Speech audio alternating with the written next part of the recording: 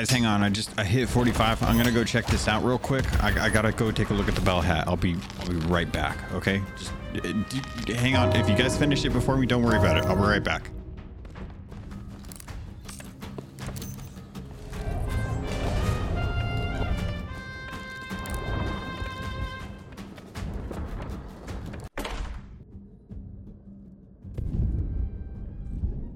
Oh my God, it looks so good. It's so pretty. Oh, it's so amazing. Man, this may be my future hat forever. I may have to wear this hat in conjunction. I may have to just wear multiple hats because this hat is so beauty. I love it. It's so pretty. Oh man, I can't stop looking at it. It's glorious. It's better than glorious. It's stupendous. It's so pretty. Oh, thank you. Thank you. It's everything I wanted. Oh, hey guys, I didn't know you guys were here.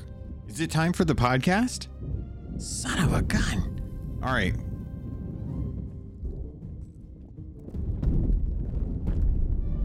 They're good. They just figured that out. We're set. Let's get into the podcast.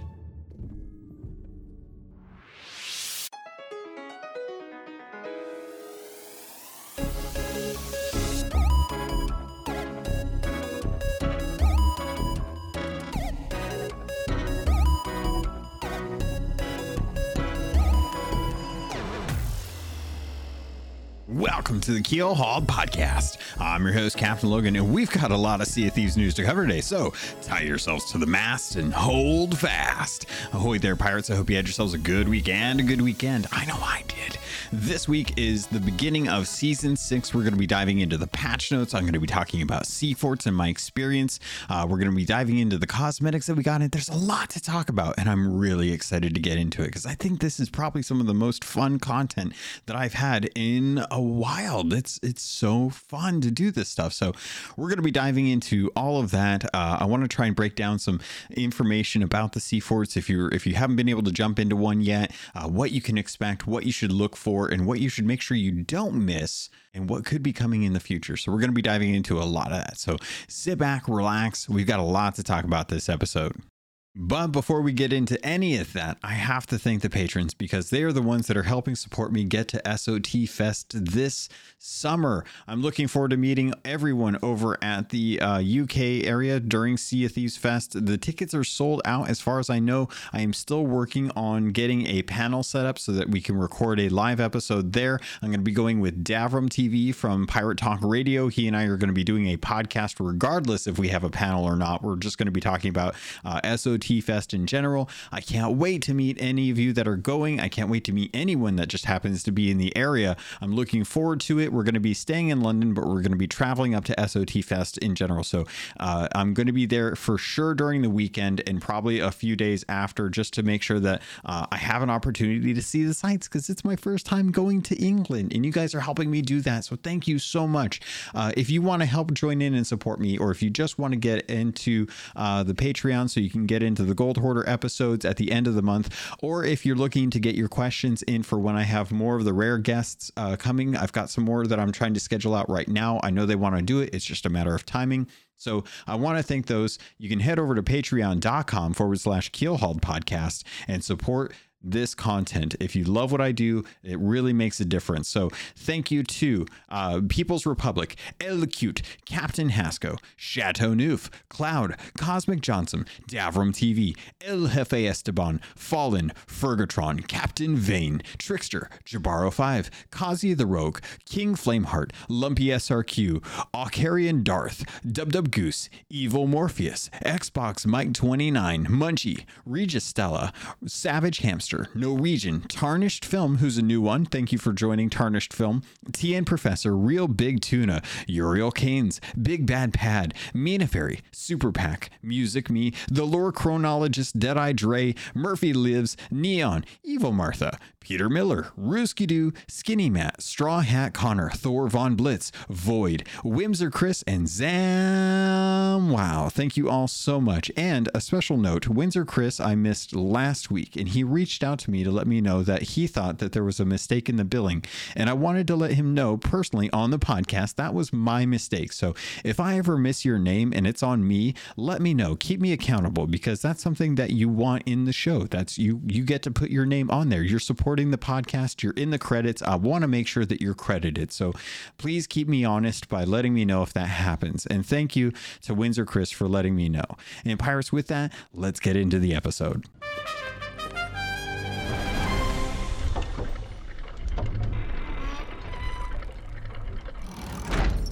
All right, let's get into Sea Forts. These are going to be the first item on today's docket. We're going to be diving into the patch notes, this whole thing. So if you haven't played this and you want to avoid spoilers, skip this episode till you get a chance to jump in, because I want to talk about them, what you can expect, the kind of loot, how long they're going to take, where they're at, things like that. So I want to make sure that you guys have that information going into the game. So let's talk right off the bat about the patch notes. We got 2.5.0. This brings in its major introduction, which is obviously Sea Forts. There are now 6 of those that are available across the different seas in the 3 main seas, the Ancient Isles, the Wilds, and of course the Shores of Plenty. And they're pretty spaced out. They're closer towards the outer side of most of the actual islands, and you're going to find them on the outskirts of the map. So it's nice that you can kind of jump in, and it looks like most of them are actually going to be fairly close to an outpost. I think Golden Sands Outpost is really the only caveat to this, just because of what's been going on over at Golden Sands Outpost. And otherwise, I think if that tavern, or if that outpost ever comes back to being normal, then it will be pretty close to those. An interesting thing that I noticed on the map when I was playing with a friend last night, we were looking at where to go, and I was kind of telling him, head for the Sea Forts and stuff. Well, unfortunately, everything in the game is either an island or a fort. And with even some of the actual forts, the skeleton forts, being called fortresses, like I think Crow's Nest Fortress is one that is technically a skeleton fort, even though we call it a fortress in the game. So it's kind of hard to let them know, like, hey, go to the Sea Fort. It's like, okay, well, which ones are the Sea Forts if you haven't seen anything in the game? There's nothing really discerning about the Sea Fortresses names outside of just being called a fortress. But I like that these are kind of spread out. I did a test today just to kind of run out and see like how they were as far as time goes, and I'm really impressed. I think this is actually a really fun thing to do. They change based on crew size, so it doesn't matter how you go in there. If you go in there with 4 people, it's going to take about the same amount of time as it would for a solo person, which I really like. But I managed to get in. I hopped into a server. I spawned at Plunder Outpost, and I sailed over to the fortress that's over by Sharkbait Cove. It took me a few minutes to get over there, and by the time I killed the captain, it had been about 10 minutes to actually do the fort. It then took me about 20 minutes to take all of the treasure, load it all up, and then make my way back to Plunder Outpost and turn it in. It probably would have taken less time if I had not been so concerned about a random rowboat on Plunder Outpost. I thought someone might have been tucking, and I ended up doing a lap around the island, which kind of cut into some of that time. But overall, I would say that these are a great short experience. They take roughly around a half hour, 20 minutes, depending on how fast you are or how lucky you are at finding the keys. And I really like them. Each of these forts are something that has come into the world as a result of the veil between the Sea of Thieves and the Sea of the Damned becoming thinner. And as a result, these mysterious forts, which are kind of created off of the memories of the Spanish soldiers that inhabit them, are now in the world, and you can embark on these. There's Definitely a front and a back to them. If you look at the design of each of the forts, they're roughly a square, but 2/3 or probably about half of the island is one where it doesn't have like a very good kind of approachable dock. Being that these are all made out of cement, it's pretty clear where the front portion of. There is a back portion to the fort which actually has a water gate that leads into I can't think of what they'd actually be called. I know there's probably a good technical term for them, but where you would be able to row a rowboat into one. So all the gates as you get there are actually all raised. You can actually get through them. So you have to kind of go in through the front door. And as you're approaching, you start hearing the music and you start getting the bell tolling, it sounds amazing. And you start seeing a lot of cannon fire come up. The cannon fire isn't too active, but when you actually get up there, that's when you start to notice that there's going to be a bunch of different phantoms that kind of greet you. Right off the bat, you can hit them with fire bombs or blunder bombs and actually kind of knock them back or set them on fire, which is interesting. Kind of a good way to clear out that first little group, so you have an opportunity to get on the island without a whole bunch of pirates just kind of killing you. Each of the phantoms is kind of nice. They only take one flintlock shot, or about 50% of a normal pirate's health, to be able to take those out. And kind of as you're going through there, they'll drop ammo pouches and stuff like that. So you don't necessarily need to worry about taking an eye of reach or a blunderbuss if you don't want to. A sword or a flintlock is actually just perfect for the actual occasion. And I would just recommend jumping in there and having fun. The little touches that they put on this are amazing. With each of the different forts, you're going to have 2 in each of the seas. 2 are overgrown down in the ancients.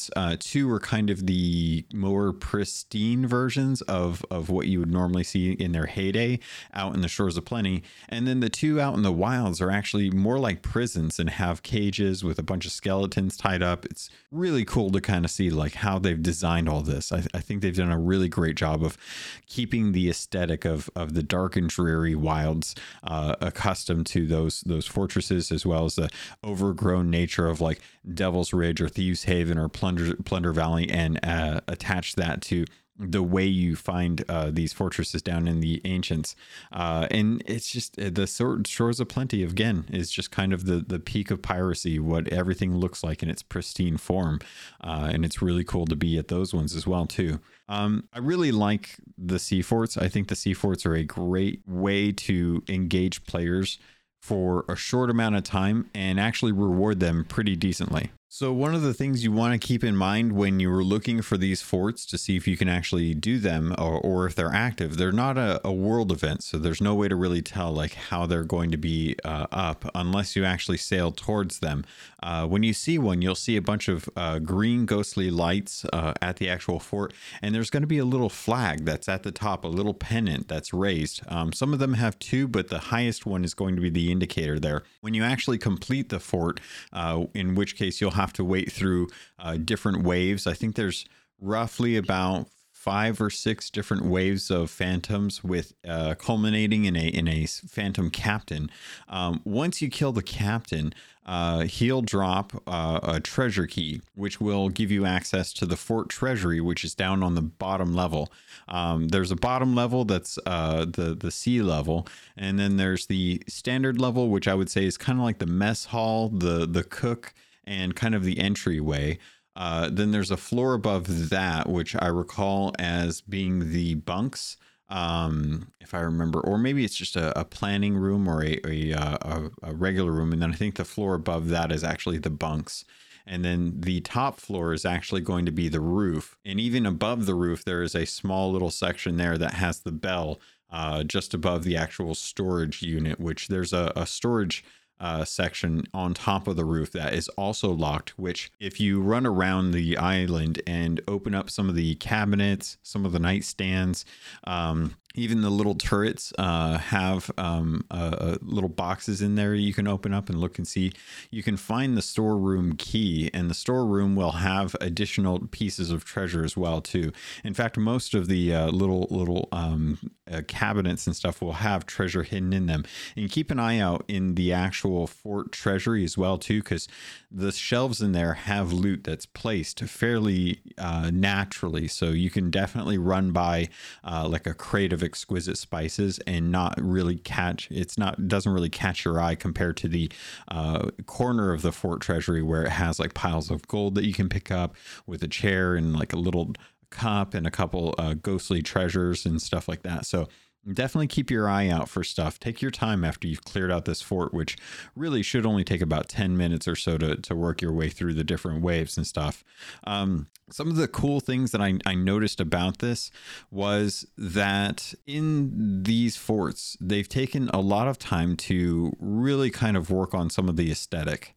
I can't remember which one I was at, but I was in one of them where I was on the bottom floor where the treasury is, and there's actually a jail cell in there where there's a skeleton and there's rituals that are being performed in that prison cell. And if you go up to the prison cell, there's a key to the lock that has not really been found. It's not in the game as far as we know.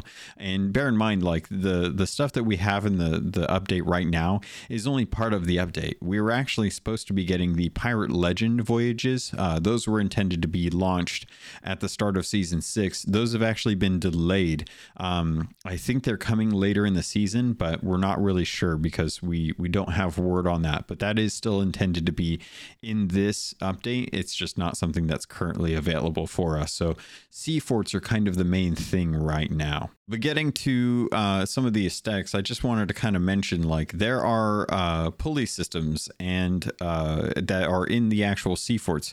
So if you go into the bottom floor of the sea fort, you have kind of a T-square shaped room where there's a hallway that leads to the treasury, which leads to a gate. That gate is actually connected to the outside of the front of the actual outpost, or the fort. Sorry, not the outpost. Whereas the little water well area that's down where you can kind of load in a rowboat, they actually have different pulley systems connected to an offloading pallet, which I can't think of other words to really describe it, but essentially one of those things, kind of like the elevators on Thieves Haven, where you can stack stuff on it and then use a pulley to lower it. Well, you can lower it and you can raise this pallet, but you can also move it in and out away from the actual thing so that it hovers above the water, and then you can lower it down. And then if the gate is raised, what you can do is you can use your ship's harpoon to actually harpoon the treasure off of this pallet, which is a little easier access to get in there and actually do that. Getting to one of the things that I did kind of want to touch on about these forts is there's a very large presence of questionable stuff going on. When the game was earlier in its infant, or earlier in its design, we got the Fort of the Damned, and the way we got the Fort of the Damned was actually through Wanda and Stitcher Jim, or who was the mysterious stranger when we weren't 100% for sure like who it was, and as we are kind of helping them out, delivering these dark relics, which, if you're not aware, the actual season itself, season 6, actually is called the Dark Relics season. It is, if you look at the different titles that are available for each of the different things, like the first title that you actually have available to you is called the Castaway of Dark Relics. So, and the flag is actually the flag of Dark Relics is available at 5, and then the sails are available at 10, and the whole season is kind of focused around these dark relics, which I think is going to be kind of closer and closer as we get closer towards that Pirate Legend information, or as far as those voyages and stuff come. So I think that's kind of what's coming down the line. And we don't actually have any kind of special events right now to really go on. So it's hard to tell, like, is this part of that, or are we going to get something different in the future? But to kind of speak to the Fort of the Damned was something that was created as a result of these dark relics. It was something that actually shifted the old Boot Fort that was just a regular skeleton fort into this Fort of the Damned, which harbored the spirit of Greymorrow, and is constantly something that you can spawn up using Dark Ritual Skull as well as the Flames of Fate. Similarly, these forts, these sea forts that have come from the Sea of the Damned, from the memories of these phantoms, these Spanish conquistador phantoms. If you wander around in there and you pay attention to some of the stuff that's going on in these sea forts, you'll start to notice scrawlings on these large scrolls that are pinned against the walls, or you'll find the true pirate code right above a table on one of the floors with the actual bunks that has Wanda the Wordsmith's actual pirate code, the same pirate code that she has hanging up on her workbench at Wander's Refuge in her secret little hideout there, as well as just the rituals that are going on down in the prison cell that we don't have a key to, which I don't know that we need a key to because it's a prison cell. You can see exactly what's going on in there, but I imagine there's a reason for all of that. So we just haven't found that. I imagine what's going to happen, honestly, I think what's going to happen is that there is going to be some sort of special thing that happens that forces us to take a dark relic to one of these sea forts to perform some sort of ritual to summon a boss that will cause us to kill them to get the key to be able to open this up to retrieve something like the Veil of Ancients mask or something like that. Like it'll probably be tied in with Bell as well as the Pirate Lord. Sorry, I was blanking on his name. Sir Ramses, to kind of push us further along in the story. Right now we are waiting on the next adventure. According to the in-game UI, it says it's 2 weeks away, which I have to trust because we just don't know like when it's supposed to be popping up. The season ends in 14 weeks. And we haven't really seen anything that we've caught, as far as I've caught, talking about what's going on with the current mystery. One of the things that actually points to this even more clearly is if you actually go into the game and take a look at the Adventures tab next to Quests, in the second page, Adventure 2 actually says that the story is titled Forts of the Forgotten.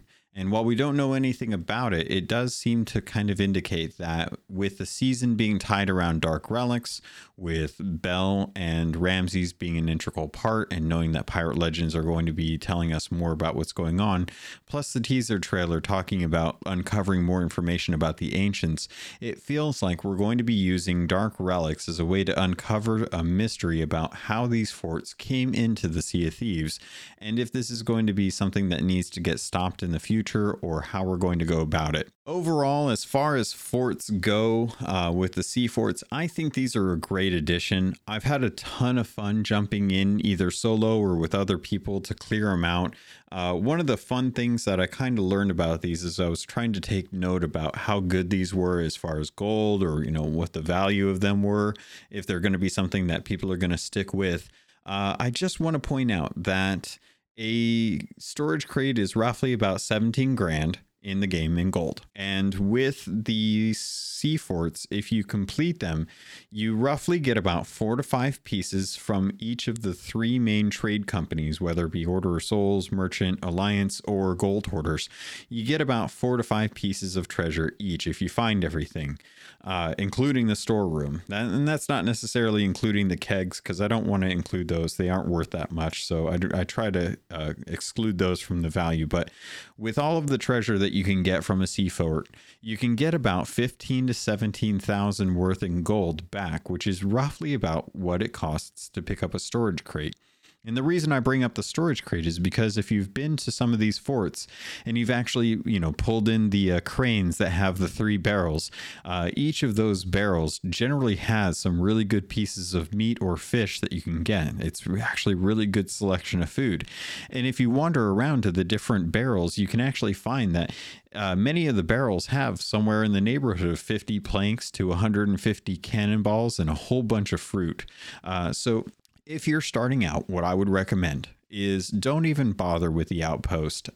Grab a storage crate, head over to a nearby fort, grab a bunch of treasure, clear out the fort, get all of the supplies, and then head to the next fort to do the same thing over.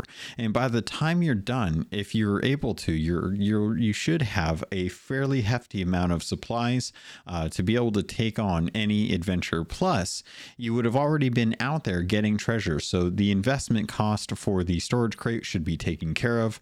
Plus, you're working on your renown, and you have something to add towards your emissary ledgers without having to lose time stocking up as you normally would at an outpost. Most of the outposts I've come into nowadays are already pretty wiped out from whoever was at there most recently, either when they logged out or when they got there before I did and they just haven't had a reset. So it's actually more beneficial to you to head over to a sea fort with just a storage crate, recoup the costs based on the treasure that you get from there, get all of the supplies, and then the treasure is going to count towards your emissary value anyway, which we just got a whole bunch of new emissary ledgers that are going to kick up. Now, it's already the 13th of the month, and you may be wondering, how the heck am I supposed to get my rewards for my emissary by the end of the month if we're already 2 weeks in? Well, it's not kicking off yet.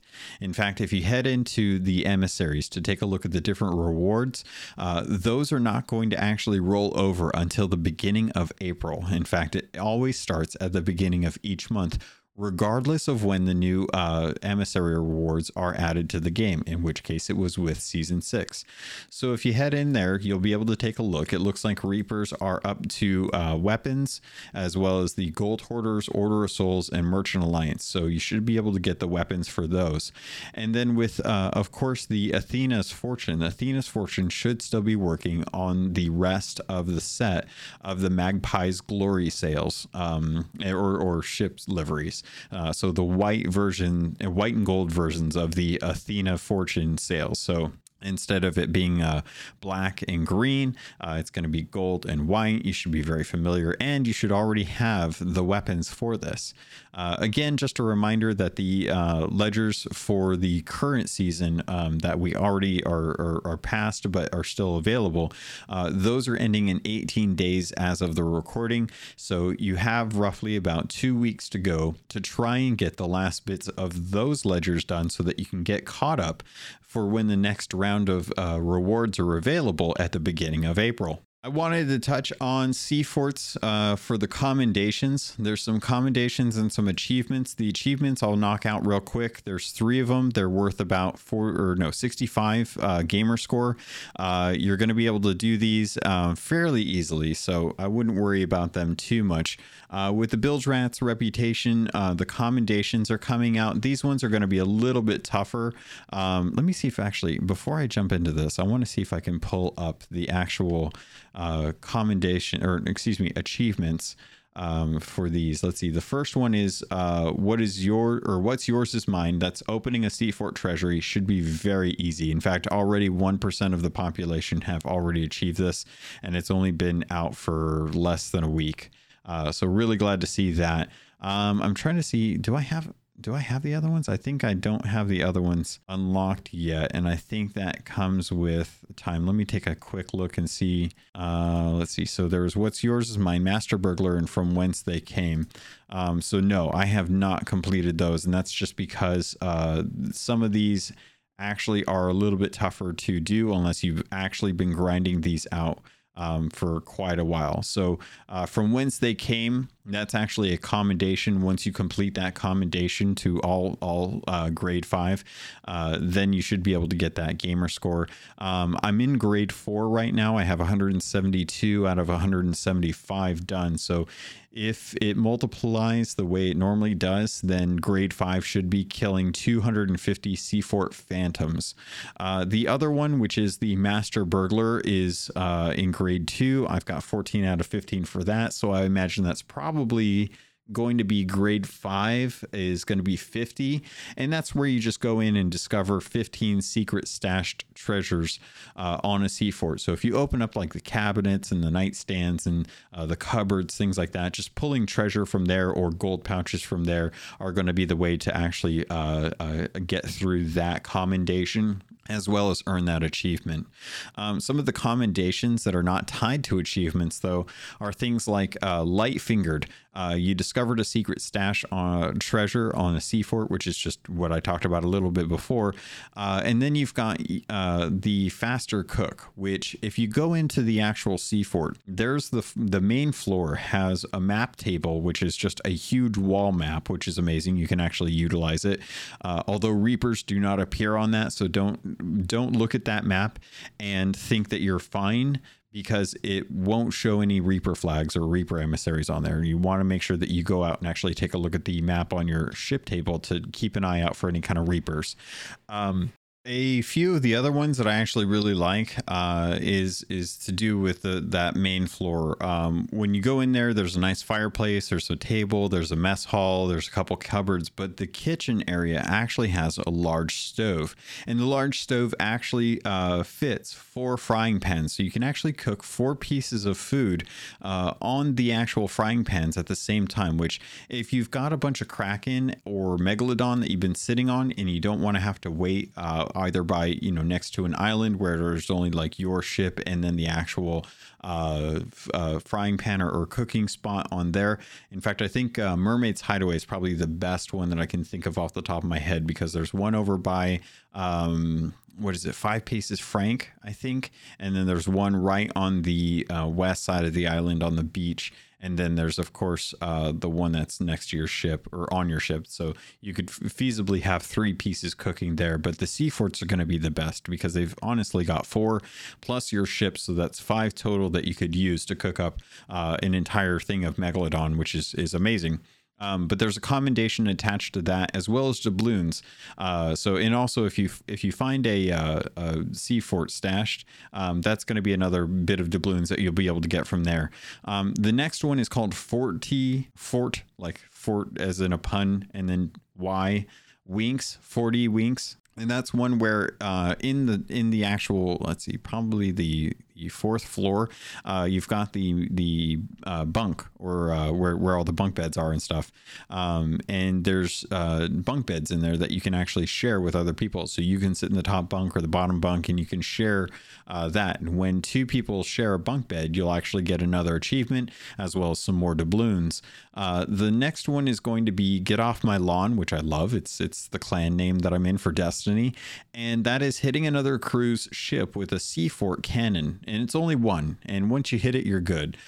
So if you're sitting at a fort and someone's coming up towards you, you can use the cannons that are actually on the fort. I love that. I think it's brilliant. I think it's a great way to kind of add value to these sea forts, because with arena closing, no longer are there places for people to be able to do TDM. But now with a sea fort, that functionality is built in. So there's an opportunity now for players to sail up to a sea fort and try and take it from someone else, try and get the treasure that's in there. But the sea fort actually has defenses, and you can actually defend against it. In fact, I was trying to do a Fort of Fortune, or what was it? Where was this? Hidden Springs Keep. And there's a sea fort that's just north of that. And we ended up working with working to get the sea fort to get supplies, because we were low on supplies. We ended up leaving the actual Hidden Springs Keep, and we ended up sailing up to that fort, and Big Bad Pad ended up taking the storage crate that I failed to fill and running around filling it, and then hopped off the sea fort without having completing it, but managed to get a whole bunch of really good supplies for us. And we ended up being able to take out a couple other crews as a result of that, and getting all of the Fort of Fortune treasure. So it was pretty awesome. It was pretty cool to see like just what you could do with that. But one of the things that I was doing was when we were actually on that fort, we were circling around against a brig who actually had Captain Bluehawk, who was in the Discord and showed up on our Twitch stream, congratulating us on the win, and it was GG's to their crew as well. They fought hard, but it was funny because I was trying to use the actual sea fort cannons to try and get some shots in on the brigantine because I wanted to get this get off my lawn commendation knocked out. It's only 10 balloons, but I have a feeling we're going to be seeing that be a lot more valuable in the future. The only other one that I can really say is really something you should go do, which is definitely a good one, is 30 doubloons, and that's just to go visit all of the different sea forts out in the Sea of Thieves. So there's 6 of them. You just have to sail in a big circle to head to all the different ones. Once you do one, you'll be able to kill the sea fort captain. That'll get you one more of the commendations knocked out for some doubloons, and then you have to open a treasury, which I believe the treasuries are per person. I don't believe those are per crew. I'd have to ask a couple folks around in that, but you get commendations for opening different sea fort treasuries. Like right now I'm at grade 2. I've opened 8 of 10. So I think that's probably going to go up to 50 as well too, but there aren't any doubloons tied to that one. You may be wondering why I'm bringing up doubloons as if that's something that people care about. Well, it's going to be. So one of the things that came as a result of the patch notes was actually Outpost Cosmetics. We found out that there's a Sandy Corsair Sea Dog set that was added to the Outpost clothing shops that are now in stock. Those are now available for gold. Again, thank you, Rare, for putting the clothing back in the clothing shops instead of with Lorena or previously Duke, so that we can actually purchase those. It's nice to have a reason to go visit the actual Outpost vendors. And then the past season gameplay emotes. Lorena is now offering 2 previously season locked emotes for purchase with doubloons. Players willing to part with a large number of doubloons can purchase the barrel disguise and rolling dice emotes. Now, the barrel disguise was one that I believe was in year 1, or not year 1, season 1 of the Plunder Pass, or not the Plunder Pass, the standard season pass. Back in season 1, it was something that everyone got for the first level of the actual season pass. All you had to do was hit level 1 and you got it. It's something that a lot of players that like to hide and use the barrel hide emote were, coveting that. And there were a lot of players that came post season 1 as a result of A Pirate's Life that found out about this emote and have been wondering when they can actually get that. If you've earned this, then you won't have to worry about this, but it does look like they are going to be using a lot of the old gameplay emotes and items from past season passes where it wasn't through the Plunder Pass, that these are now going to be offered through doubloons.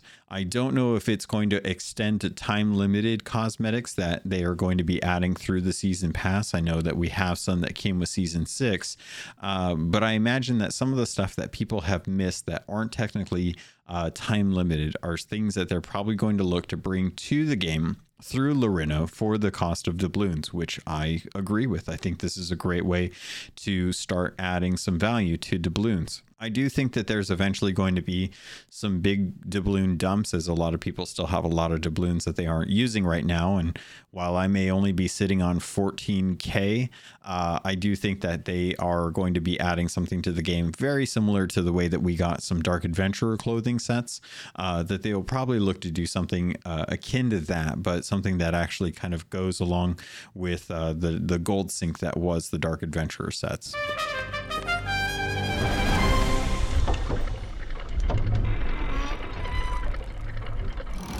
So with season 6, we're getting a refresh on trials. This is something that many of us were checking out when they first came out and really don't look at, because originally they started to get pretty recycled. You kind of knew what you had to do for each of them.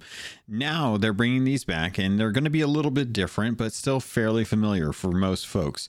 The thing that I wanted to draw attention to was the fact that these are going to have weekly, monthly, and then seasonal goals. The seasonal goals seem like they're pretty high numbers, but if you start working on these month by month, it should not be too hard to actually do if you're working on the different ones specifically.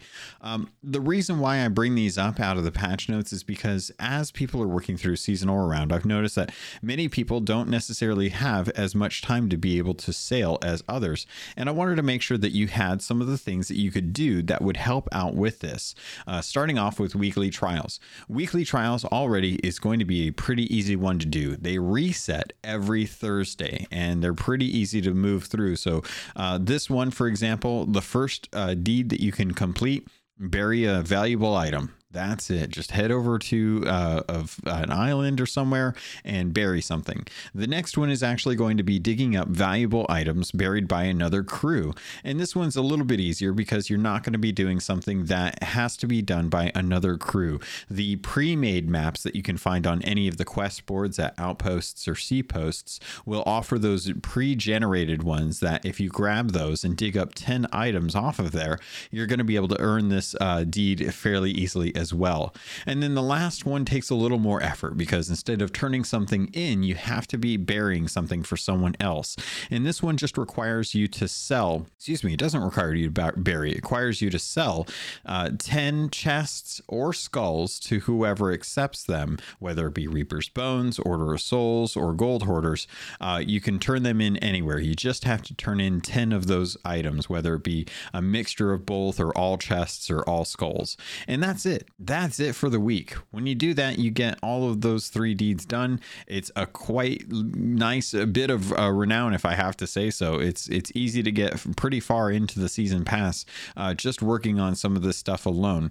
Not to mention, like when you go to an island, you're probably going to be dealing with skeletons or phantoms or ocean crawlers. So you're going to be doing a little bit of combat as well too. And that's always going to help kind of get your renown level up, as well as just the fact that you're going to be sailing around anyway. So you might as well throw down a voyage, get the miles, and then work towards knocking out some of these buried treasure items, burying stuff and then digging stuff up from other people and then turning that stuff in.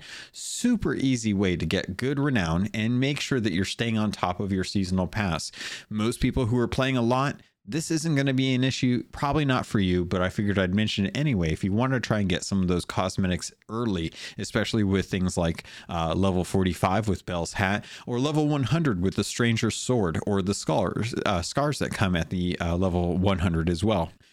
So make sure you're getting your value out of that. Make sure you're getting all of the items. There was an interesting conversation that I had with Davram about this, where we were working on these kind of things for our streams.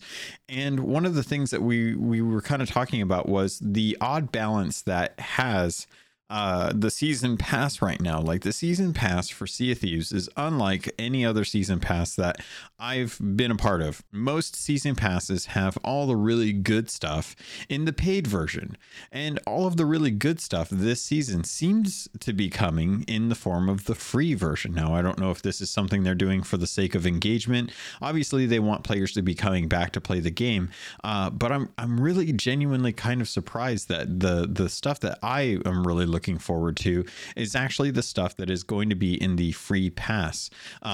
Sea of Thieves has never asked for you to pay for any of those expansions, any of these content updates. They only ask that you consider buying stuff from the actual Plunder Pass, but or the Pirate Emporium. And the Pirate Emporium actually has some really good content coming in as well too. But to kind of stick with the season pass conversation, I want to jump on and kind of talk about some of the stuff that we're going to be getting with this Dark Relics season pass and just how season 6 looks like it's going to be shaping up in general.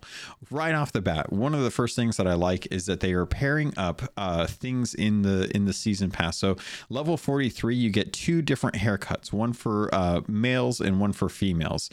They also offer the different types of outfits that are going around. So right now there's 2 kinds of naval commander and naval sailor, I believe is the other one, that you can get from this. Or actually, no, it looks like it's just the commander stuff. Is that right? Yeah, the naval commander cosmetic set is the piecemeal clothing set that you can get from the season pass. It's broken up along the actual levels. I really like this. I think it's beautiful. I think they did a really good job of capturing kind of the Spanish naval fleet during the time of piracy and giving it a really good look in Sea of Thieves. I think a lot of us have wanted kind of these Imperial or kind of these company style clothing. You know, we've or at least for me especially, you know, things like the different East India Trading Company kind of look, as far as like a lot of the officers or the Spanish Inquisition, I think was a joke that a lot of people have been making because of this outfit. You know, no one really expects it, but it's true. Like, it looks great. It really fits with the style.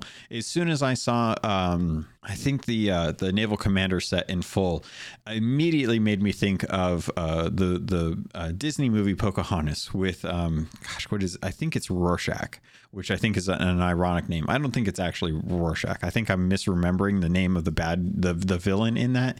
But with Pocahontas, you had the one guy who he looked like he was, you know, right out of the upper echelon of society. You know, he was trying to be kind of that forward facing officer, and it's just really funny to me because he always wore like the metal breastplate, and it was black, if I remember, and he had the little cloak that went over his shoulder and stuff, and he had a little pug dog. It was really hilarious. I'm trying to remember what his name was. It wasn't Rorschach. It was Ratcliffe. Governor Ratcliffe was the name. And that was it was such a fun movie. But for some reason, every time I look at the Naval Commander costume that we have, it totally reminds me of Ratcliffe and just like how he was. So every time I see anyone with it, and it just makes me want to start singing like dig, dig, dig, you know, and I can't get over it. But anyway, it's a really great set. I really think Rare is just knocking it out of the park as far as their clothing cosmetics now. Whoever they've got designing it and modeling it and getting it so that it works on all the pirates, you guys are doing a fabulous job. I really think it's really cool. I will still say that I still constantly hear people saying that they want the Davy Jones costume in the Pirate Emporium to have the squid tentacles. I don't know how hard that is or why that's not a thing, but a lot of people still really want that and still they aren't letting it go. So if that gets fixed, I'm sure a lot of people would be very happy about that costume. The one thing that I did want to draw attention to with the season pass, as far as what you're going to be getting with the actual paid version, is the new Spring Blossom ship collection. This is it comes alongside the Forest Blessings costume, which it's really interesting. Actually, I'm really kind of surprised that they went this route, because it looks very much like what I would expect from the Spring Blossom or the Japanese Blossom festivals that happen usually in March.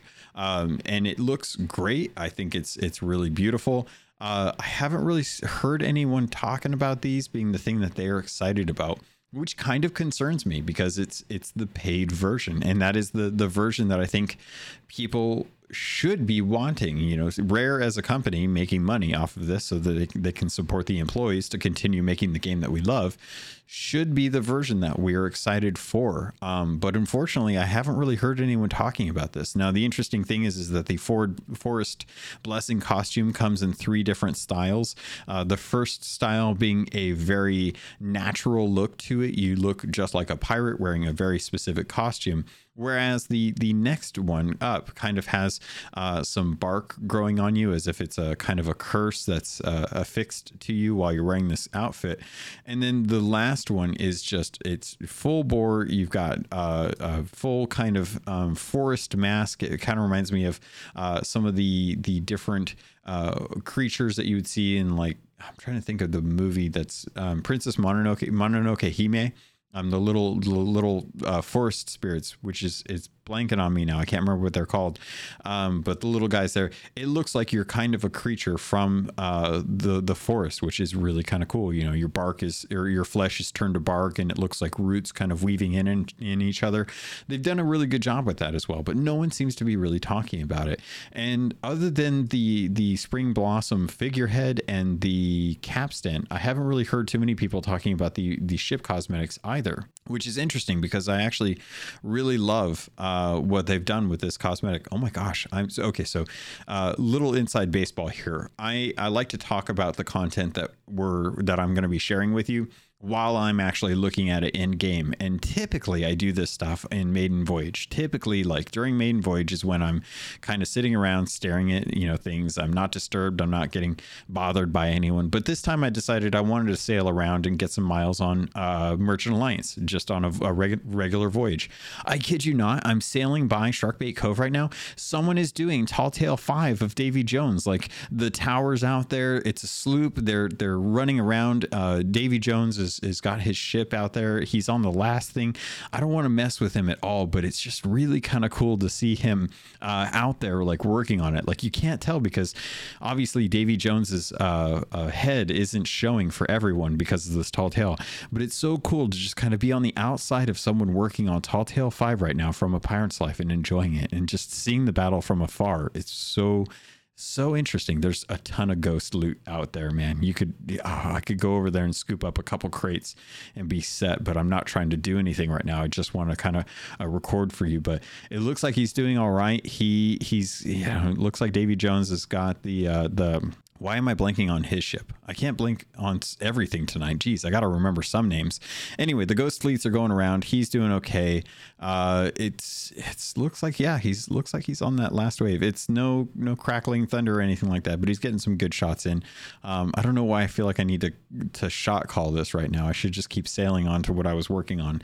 What was I talking about? We were talking about the Spring Blossom cosmetics. I like them. I think the capstan, which if you haven't gotten a chance to take a look at it, it's literally like a little bonsai tree in the middle of on a storm, or not a storm. I'm thinking of the Tall Tale on a stone, in with like a little circle pond around the stone, and there's little fish in the pond. It's cool. It's such a cool, like someone put a ton of work into making that capstan work.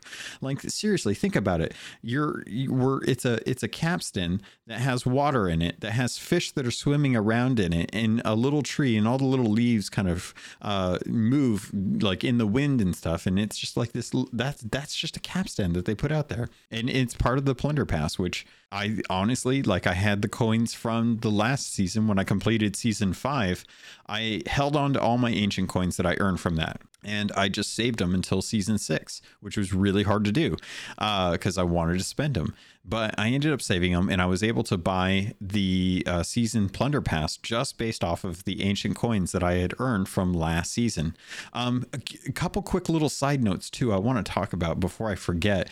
There's actually a bundle that is out right now that's available for purchase. It is something that you can buy if you want to. You don't have to, but there's the Boisterous Brigades bundle that's available only on the store for Xbox, Microsoft, and Steam. And it gives you the Isle Hopper Outlaw costume, which I haven't talked about, but the weapon bundle as well as the banjo. It gives you 550 ancient coins and 25,000 gold if you buy that. And it's typically about $16, at least in the United States. So I just wanted to kind of mention that because with the Plunder Pass, I'm going to be getting a lot of stuff, and I'm going to be getting that ancient coin back. But the reason why I brought up the ancient coin in the bundle was because recently I found out that the sea forts are actually a really, really useful tool if you're going to be visiting them a lot, because believe it or not, ancient skeletons can actually spawn on these. I did not realize this. I went on to a fortress north of Galleon's Grave, and I was out there, I was working on it, and then I was just kind of checking things out, and I was getting ready to shove off when all of a sudden I heard the ancient Skelly music pop, and instantly I was filled with dread because I immediately realized I am on a fortress. There are like 5 levels to this fortress. I have no clue which level this fortress or this ancient Skelly is going to be spawning on, and I freaked out. And then I turned around and he was right in front of me, and I was like, oh well, never mind, he's right here. We're good to go. I'll just go ahead and deal with him then. And I managed to get some ancient coins, and then I kid you not, a couple days later I'm on another sea fort with some other folks, and an ancient Skelly spawns while we're working on the sea post, or on the sea fortress. And I'm like, you gotta be kidding me. These are great. That's 2 ancient skellies in a week's time to be able to jump on and get some actual skeleton loot and stuff. And I was just like, this is awesome. I'm so for this. Sorry, I'm pulling up to Old Brimstone Fortress because it's the last one that I need to get the all 6. And unfortunately, I hear the music, but it's in the fog, so I can't see it. Oh, it looks so cool. You guys, oh man, these sea forts are so cool looking. I really love these things. But I'm sailing up to it now so I can actually work on it and stuff, because it's literally the last one that I have for this. I just want to be able to knock this out. But the season pass has some really, really good cosmetics. And as much as I love these cosmetics, one of the biggest problems that I have right now is that content is not locked behind the Plunder Pass. So I'm very curious to understand from Rare's perspective, if these are making enough money for them. Is the Plunder Pass successful enough? Because I know a lot of people tend to buy them and they usually get them and then that's it. But there's a bunch of people who may be looking at the Naval Commander set or the Dark Relics makeup or the Stranger's sword for the level 100 and think, you know what? I like the spring forest stuff. It's cool. I'm a fan of Japan. I love the cherry blossom season. It's always been a big thing for me, but I'm just not feeling that cosmetic set. So I don't really have a drive. I'm not going to use the costume for the spirit forest. I'm not going to get the spring blossom set, and I'm just not too invested in that. And instead, I think I'm more invested in the actual blunder or the Isle Hopper set that is available through the Plunder Pass right now. And that was kind of my fear with this, is that people would see this and they wouldn't feel inspired to buy the Plunder Pass. Now, why is that my problem? Well, to be perfectly frank, it's not my problem. I'm not the one that has to market the game. I am marketing the game, by just talking about it in general.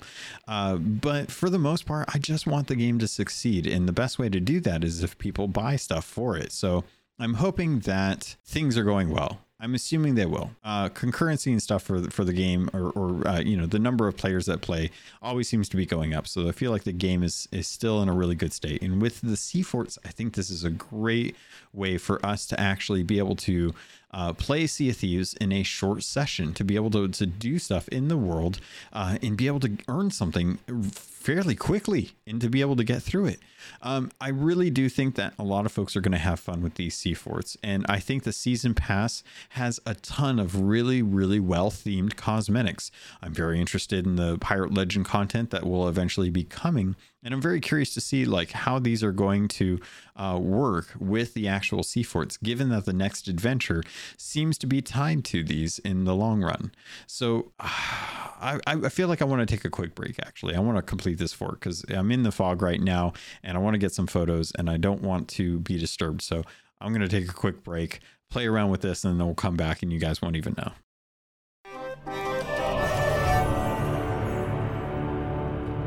Ahoy there, pirates. This is the ad for this episode, and I did want to let you know, if you wanted to avoid these and just get a regular filler, you can head over to the Patreon. There's a special feed just for patrons that get the ad-free version. If you want to keep listening, though, I can't say I blame you, because this week I want to let you know about Loot Crate and getting 15% off of most crates and crate subscriptions when you use the link and code RobotsRadio in the show notes. Also, you can head over to audiobooks.com, get your first 3 audiobooks for free, and that can include any 2 VIP books, or use the affiliate link for Green Man Gaming. If you're a PC gamer or you'd like to save money on games, it's one of the benefits of being a PC gamer. Head over to Green Man Gaming. You can get codes for Steam, Epic, any of the different stores that they have deals going on. They have deals going on all the time, and if you plan on buying there, please consider using our affiliate link. All of that goes straight to me through the network. Thank you all so much for everything that you do to support this podcast. It means the world to me, and I continue to try and improve the quality and the content for you. With that, pirates, let's get back to the show.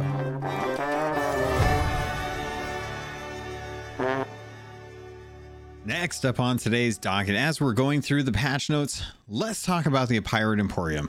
We got some new cosmetics that came in. The main one is going to be the Isle Hopper Outlaw. This is a ship set as well as a costume, weapons, banjo, And they added a couple more things in there, but the actual costume comes with what is it? The emote, the specific costume emote that allows you to just start bashing your your guitar or your banjo into the ground, which I love. This is very much a love letter to what I think is Mad Max. Now, a lot of people are going to say, whatever they associate with it. To me, it reflects a lot of Mad Max with its vibe, but also parts Waterworld too. I think some of the outfits and stuff remind me a lot of the Greasers, I think is what they were called in Waterworld, and I love that because it's a little bit dirty, it's a little bit raggedy, but it's definitely got a theme, and the theme is, well, to be blunt, it's spikes. Lots and lots of spikes, as would make sense with aisle hoppers. You've got yourself a very wide brimmed hat with a bunch of fins on it and some piercings along the brim. You've got a full face mask that has a glowing neon pink skull with bright white eyes. And you've got shoulder pads, epaulets that have spikes on them as well too. The cosmetic set for the actual ship has, I think, probably one of the coolest figureheads next to Spinal. I think Spinal still wins this one out, but I think that this one is definitely up there as far as like one of the coolest things I've seen. This is definitely a set that I think I'm going to be picking up eventually because the collector's figurehead for this is absolutely beautiful. If you're not a fan of things that glow, you're probably not going to be into this, but as someone who really enjoys the kind of cyberpunk with kind of like Mad Max, that dystopian future look, but wrapped up in a piratey aesthetic, like I'm all for that, man. That's straight up my bag, and I'm here to get anything I can of that because I love it. Even though I really do love kind of the natural aesthetic of pirates, I really love the naval captain one because it feels like it's something from our world. It feels very natural, and I can kind of role play with that. I think it's really cool. A side note, I just got attacked by a kraken, and in a sloop solo, it's pretty easy. You kill 2 tentacles. It's not really a big deal. The treasure that I got from this, kind of surprising. Didn't think I'd get this. I got a sapphire mermaid gem, a villainous skull, a devil's remnant in a collector's box with 100 gold, 2 pieces of kraken, and a crate of ancient bone dust. It seems kind of weird that I could get a crate of ancient bone dust for killing 2 kraken tentacles, but there you have it.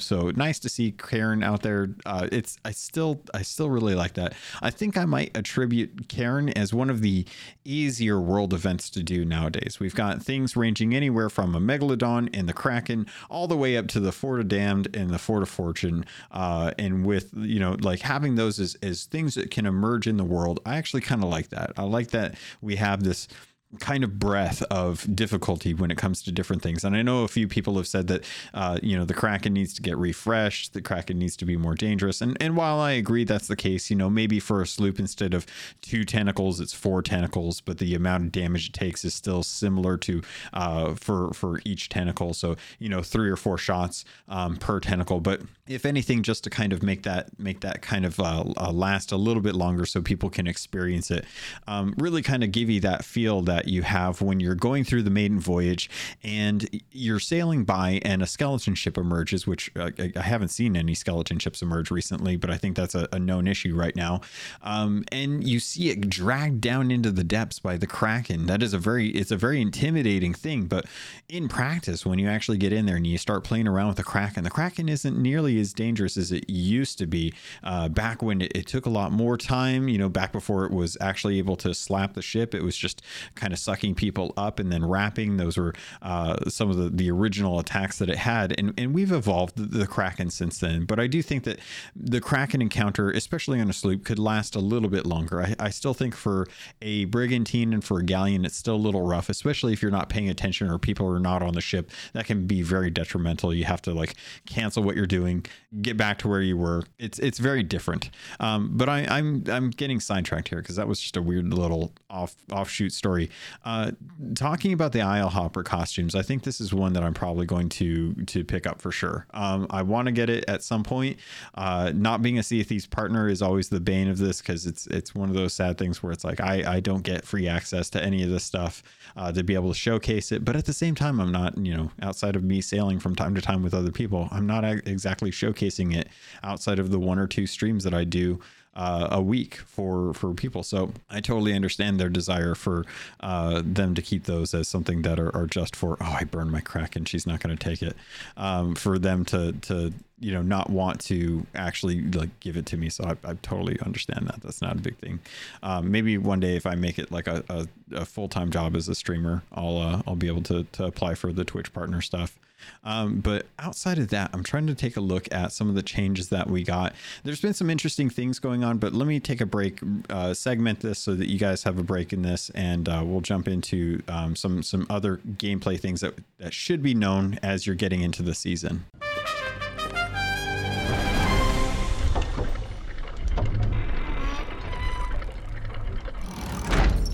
All right, well, I'm going to see if I can shotgun some of these updates so that way you guys can kind of keep this in the forefront of your mind as we're moving through this.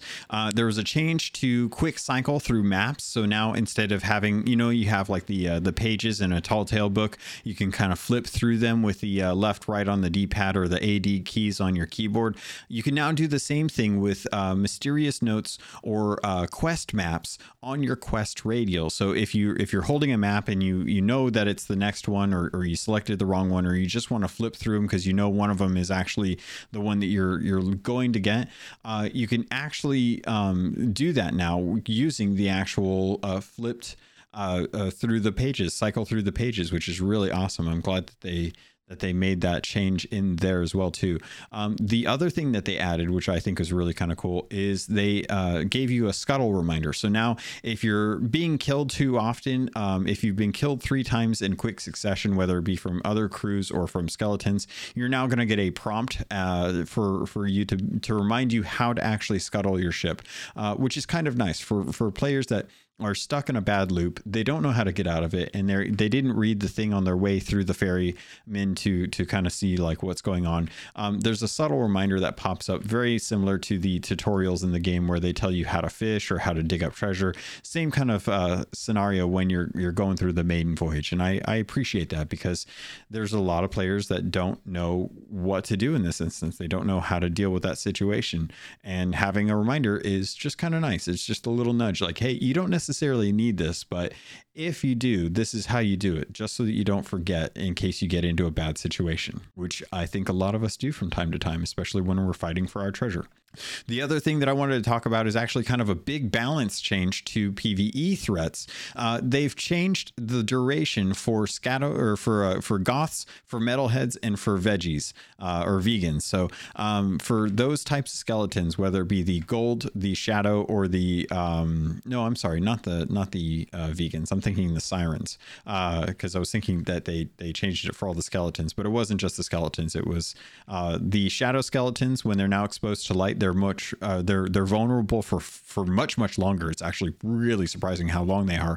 And same thing with gold skeletons too. When you get water on them, or when they go through wet, they will actually rust for longer now, which is kind of nice. The other change that they made was to the sirens. So the siren leaders and siren grunts below the waves should now use ranged attacks more frequently than their melee scratch attacks, which is nice, because the melee scratch attack is something that they can actually close the distance on you fairly quickly. Like they can outswim you if you're swimming away from them, and you're actually like sprinting swimming. You're not just kind of like moving forward under the water. So the fact that they're using ranged is nice. It'll help you kind of orient yourself better in the water. You won't necessarily have to feel like you're constantly dealing with something that's like behind you that you can't find, because that's always frustrating. Good changes. The skeleton ship battle locations have changed, and I think this might have affected some of the frequency controversy or issues going on with the different world events, which is ironic because I haven't seen any skeleton ships appear in a while. So I think they're turned off right now. But with the arrival of sea forts in each region, skeleton ship world events have now been consolidated, and these world event battles will now only appear in a single location near the center of the world, which I think if you have ever been near the Sea Dogs Tavern, RIP, you'll know that there's a one spot over there that is kind of the main fleet. If you've ever been heading over to Reaper's Hideout and you sail through the fleet and you get 2 skeleton ships emerge on you and you're like, oh my god, I wasn't paying attention to the world events. Those are now going to be consolidated to, I believe, that spot. Now bear in mind, I haven't seen this to confirm it, so it may be in a different location. Don't take this as set in stone on stone tablets or anything like this. Is very, very flexible, so it may change. They may decide to go against it, but for right now it's supposed to be all in one spot, which I appreciate. Outside of that, I think the one thing was actually an accessibility update that was submitted by some folks in the community, which was really nice of them to come up with this idea. But for those of you who enjoy fishing, not everyone does, but for those of you who do enjoy fishing, now if you're trying to find that one fish that's eluding you, that one rare fish, and you don't want to lose your bait on it, one of the nice things that's happening right now is by default, you will now be able to see what fish is popping up to eat your bait. So when you're fishing, you have your lure out and you've got some bait on there and you want to make sure that you're getting the right one. A fish will now come up to the surface, very much like it normally does. But instead of not being able to tell what kind of fish that is, you will now be able to see its name hovering above the actual fish, which is kind of cool. You'll be able to see like, hey, this is an charcoal pondy, or this is a twilight stormfish. You'll be able to tell exactly what fish it is before it takes the bait, and you can make that decision if you want to keep it or not. This is something you can turn off in the accessibility options. I believe it's under HUD. If you're looking for it, and it's just nice to know that they are, aside from the fact that they changed the settings on me, so nothing is exactly where it is. They used to have a set accessibility section. Now it's all under HUD, which I didn't realize until recently when I was like digging around and trying to figure out where the heck the accessibility features went. But under HUD, you should be able to find this option to turn that off if it bugs you, if you want that immersion. Also, I would recommend, if you want, to be able to have a toggle for the HUD. If you don't want to see things, you want to have that immersion, and you don't want to have to see names, but you do like having them on from time to time and don't want to have to cycle that, dedicate a button to being able to turn off the HUD completely. That way, if you want really nice photos, it's super, super simple. All right, so the last 2 things I want to touch on before we get out of here are shop narration.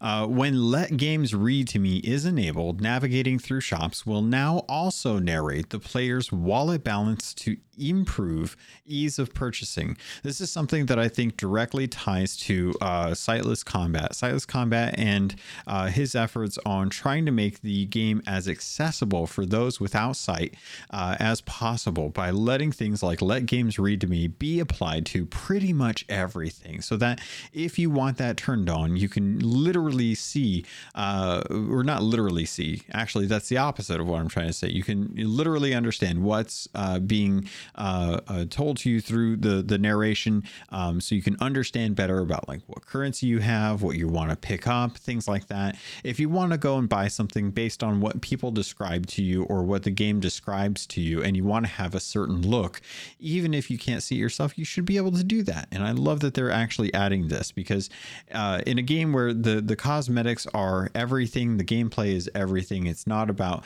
what your power level is or anything like that. I think that this is a great way to try and make it easier for people to be able to do this, especially if you can't necessarily look at something, or if you're not 100% sure. This is just one more thing that will be added to the bucket of tools available to people to pull from to make their adventure their own. The other thing that I wanted to touch on was that there is dynamic resolution for the Xbox One X. So folks that are still looking for a Series X or a Series S, or they're happy with their One X, they now have the ability ability to have dynamic scale resolution in order to maintain a smooth 30 frames per second experience during periods of high activity. This is something that I was dealing with the other day when I was playing on my Xbox One X. And I honestly, I have a 4K TV that it's hooked up to, so I can get 4K 30 frames per second, and it is still pretty nice. And 30 frames is kind of tough, especially when I'm going from 120 frames with the Series X at 1080, which is buttery smooth. I can't tell you how buttery smooth that is, especially given that I don't have a monitor in my computer room where I have the ability to have 120 frames. That's just not, I don't have a monitor that actually does that. All of mine are 60 frames at 1080. So I'm stuck with what I've got, but that's that. I have the nice stuff out in the living room for everyone else. But to go back to the One X, the one thing that I had trouble with is the dips in frame rate. So being able to have dynamic resolution effectively says that it will change the quality of the graphics based on how bad things are in the world as far as activity. If it's a lot of activity and it's really bad, it's going to try and make sure that you can still get that 30 frames per second, because frames do make a difference, especially in PvP. And if you lose out on 30 frames, you're really going to have a tough time. It's tough even fighting against people when you have somewhere between 40 and 60. If it fluctuates or if there's too much tearing and you can't turn around that fast, you really lose out, especially given that people are using DPI switches on their mice. I've got one. I use a Razer, what is this? A Razer Tournament Edition Mamba. And I've got DPI buttons on the top of my mouse that change the sensitivity of the laser, depending on if I want it to be slow or fast.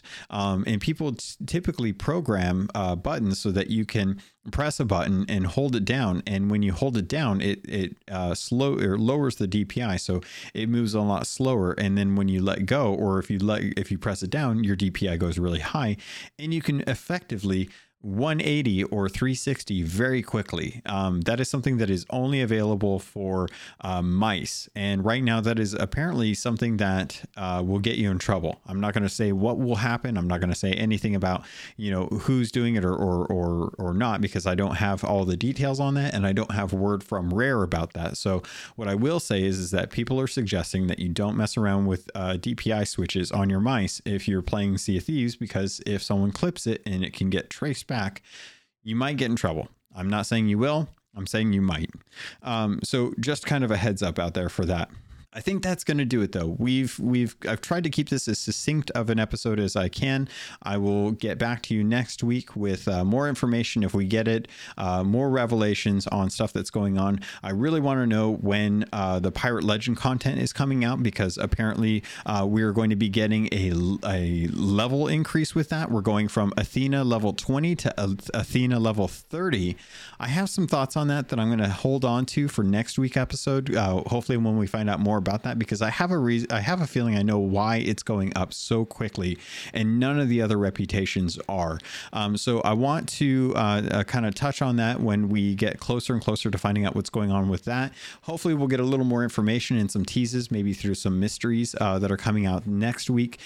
We're still kind of in the very beginning of this new season, so I'm really excited for it. I think this is the most I've played in a shorter amount of time as possible, but a lot of it has changed because of my work schedule. I have a lot more time to play with people at night, so I'm jumping on the seas a lot more. It's been really, really nice to be able to play with other folks nowadays.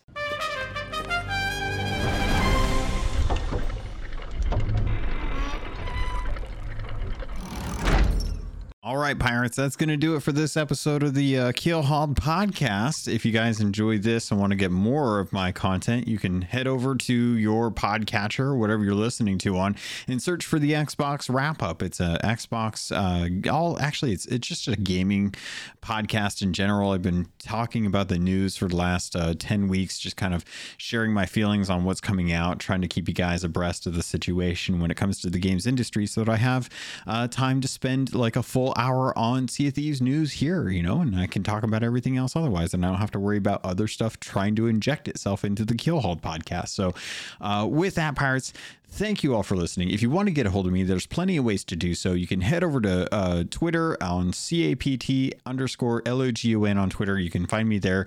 You can send emails in if you have stories or feelings about the podcast at CAPTLOGON@gmail.com. You can always head over to the Discord as well, too. We found out that the Apollo Events program works really great for the Sherpa program. So if you're looking to learn how to play Sea of Thieves and want to have some folks kind of tell you about all the things that you might want to know about, or just help you get better in general, the Sherpa program over in the Discord's doing that. They will set up events when they have time to set those up. You can sign up if you want. You can be tentative if you want. There's no requirement. There's no fees. There's no worrying about anything. It's a very relaxed environment. I love it. It's a great community, and they are constantly working hard to make sure that everyone has folks to play with and understand everything they can about the game.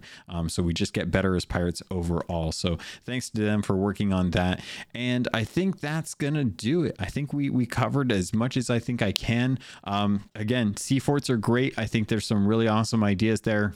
I'd love to hear some feelings on using the beds now that we have multiple beds in all of the ships as well as forts. I'd love to talk about those becoming spawn points for your pirates, so that if you want to have a fort and you want to live in the fort, you can set up the fort as your spawn point for that server, with some ideas about like how that would reset or things like that. So many cool things are coming as a result of these sea forts, and I think the role play opportunities are just now being realized about with that. And I think we're getting even better ideas coming down the line, and I can't wait for season 6 to play out, so we can get into season 8 and season 9 and season 10, where they already have talked about like what's going to be going on with more role playing. I think it's so cool to see, like, if this is where they're coming from, it's going to be great to see where they go. So I'm really excited. This is a great time to be jumping into Sea of Thieves, especially if you don't have a whole lot of time. Now is a perfect opportunity to jump in for a half hour, get into a sea fort. I just did one while we were doing the podcast, so it's not hard, it's easy, and it's rewarding. So get in there, have some fun, enjoy yourself, just experience the new content. With that, pirates, thank you, I love you, and I look forward to sailing with you on the Sea of Thieves.